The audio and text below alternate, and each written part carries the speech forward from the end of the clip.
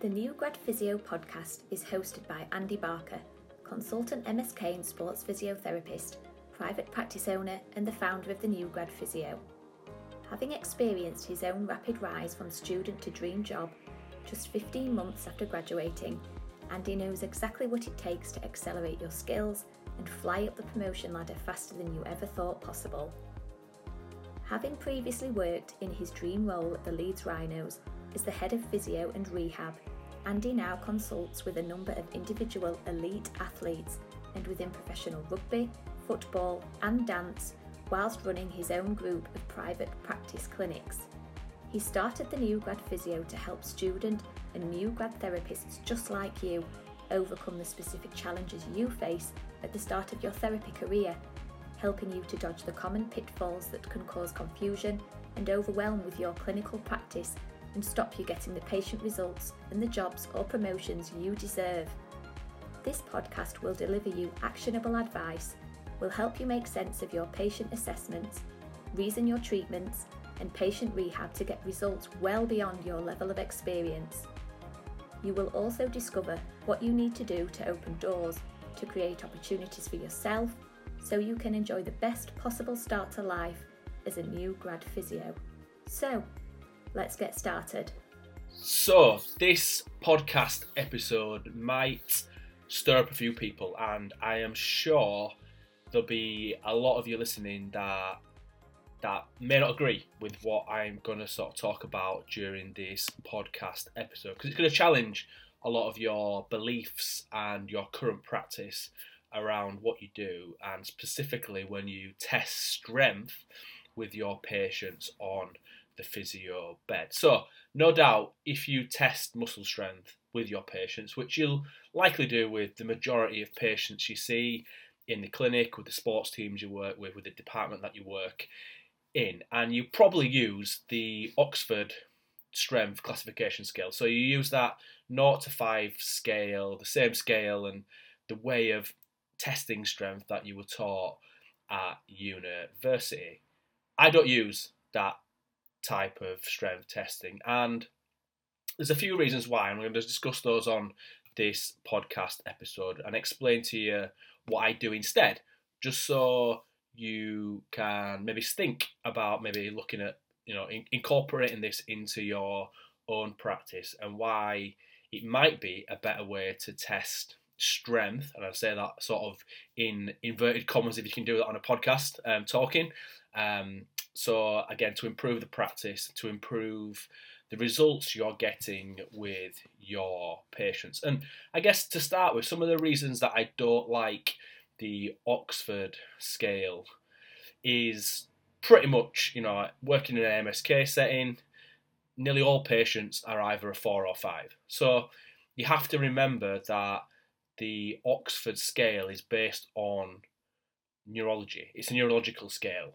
However, it is used almost exclusively, or clearly it's still used in neurology, and I get that, but it's also used throughout MSK settings, whether that is a sports team, whether that's in a clinic, whether that's in a National Health Service department. So we're using a neurological scale for MSK pain patients, and this causes, I guess, or moves us on to, I guess, the other issue, the other big issue really, and the big reasons why I don't use this type of manual muscle testing is it's so easy for patients to cheat using this method. So we know patients can produce high levels of force for short periods of time, even sometimes when they're in considerable amounts of pain. And why that's a big problem is what you get if patients do this is you often get a false negative. So you test the patient, you test a certain, position, muscle group, whatever you're testing, and they test okay. But they have got an issue there, but you've just not been able to identify it. And the reason being is that they've been able to basically cheat the test. They've been able to produce a high level of force for a short period of time, even though they have pain. So you think that muscle, that group of muscles, whatever you're testing is okay. So you move on to the next test that you're going to do. So we know that the body and the brain are a little bit more complex than that. you know that no muscle, no joint works in isolation. And no doubt you see this all the time with the patients you see in the clinic or wherever else you work, where you see patients that are able to compensate, that are coming to your clinic having had injuries in the past, their body's adapted, they're compensating, and other joints, muscles, tendons are basically overworking. They're taking up the slack for other joints, muscles, or tendons that are not doing their fair share of the work. So you see that patient who has pain in the front of their knee. Maybe it's patellofemoral pain, maybe it's a patellar tendinopathy, quad tendon problem, whatever it may be. A problem in their shoulder, a problem in their ankle, doesn't matter what it is. We see this all the time, particularly with overuse, insidious onset injuries, like those tendinopathy patterns as a prime example, when the body has changed how it moves, usually in relation to previous injuries, and causes other problems in the body. Your patients in your clinic asking you for answers. You go through your objective assessment, and part of that is your strength testing or manual muscle testing. And even though you maybe have been able to identify, you're relatively clear on what the diagnosis might be. For example, patellar tendinopathy. When you test them objectively, they don't always test how you might think. So you test those muscles around the knee, but they actually test okay. Or if they do fail a test, it's probably because they're inhibited by pain, so i.e. the pain in the front of their knee, not by actual muscle weakness.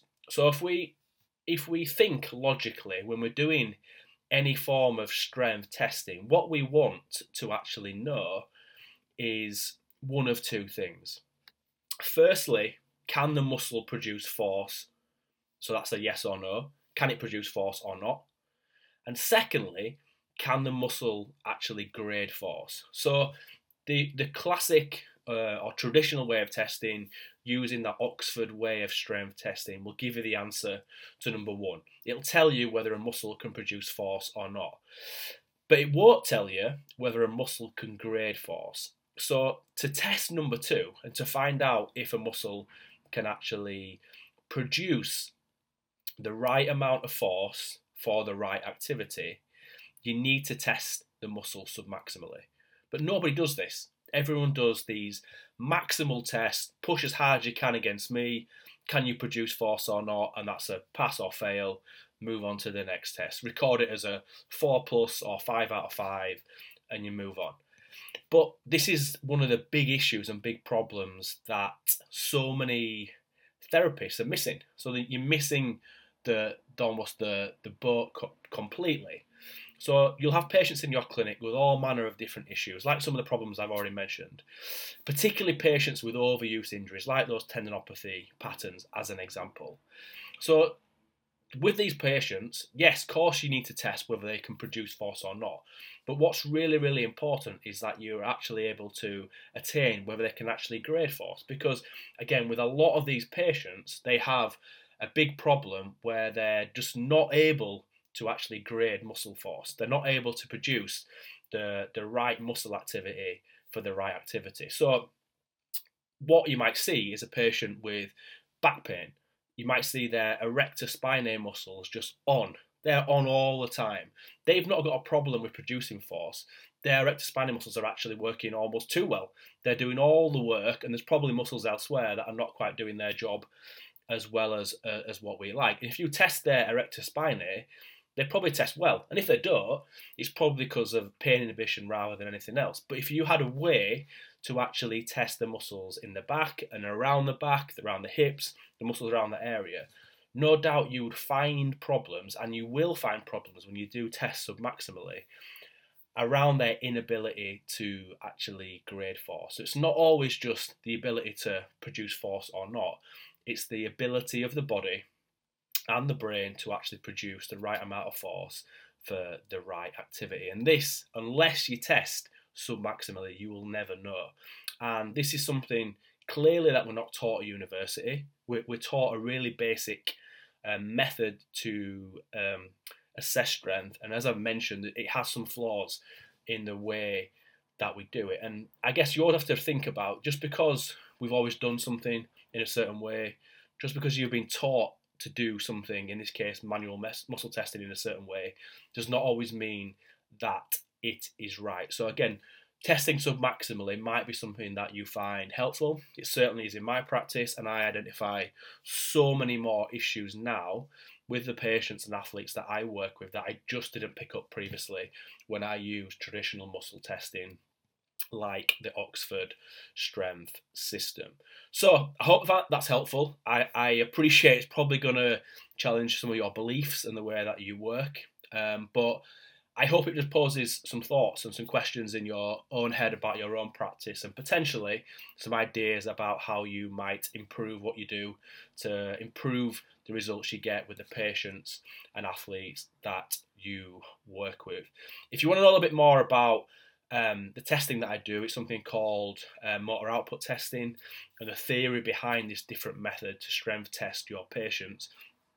I teach this exact method in my new Grad Physio membership. So if you want to find out a bit more about the membership, what it is, you can find more information at my website. So that's newgradphysio.com. Head to newgradphysio.com/membership. There's a tab on there. If you head to the main site, it'll tell you everything you need to know about my membership, about what it is, about how it can help you. And if you're interested getting on board, you want to find a bit more about the membership, then just fill in the quick application form.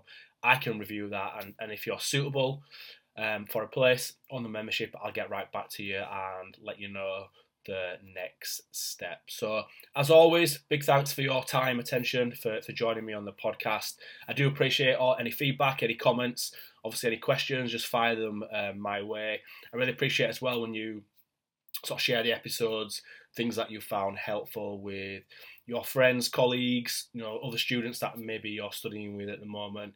If you think it's going to help them out, if you think it's going to help them, become more knowledgeable, improve their skill sets, and ultimately improve the level of care they can give their patients or the athletes that they work with, then share away.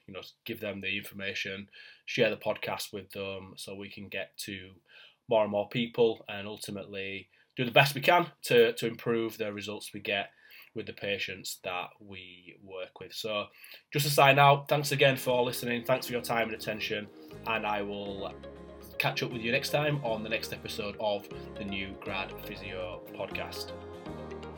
Thanks for listening to the New Grad Physio podcast. Before you head off, I just wanted to make sure you did not miss this. Alongside his podcast, Andy posts a weekly blog on his website, www.newgradphysio.com. You can access all his blogs and loads more resources like his recent PDF, the 5 breakthrough steps to confidently treat the shoulder right every time, avoid mistakes and stop you feeling less adequate than other new grads. This is Andy's most popular resource and has already been accessed by thousands of therapists just like you. To get a copy of this PDF, or to get more information about Andy's upcoming courses, or find out more about his New Grad Physio membership, head to www.newgradphysio.com. Have a great day, and we will catch you on the next podcast episode.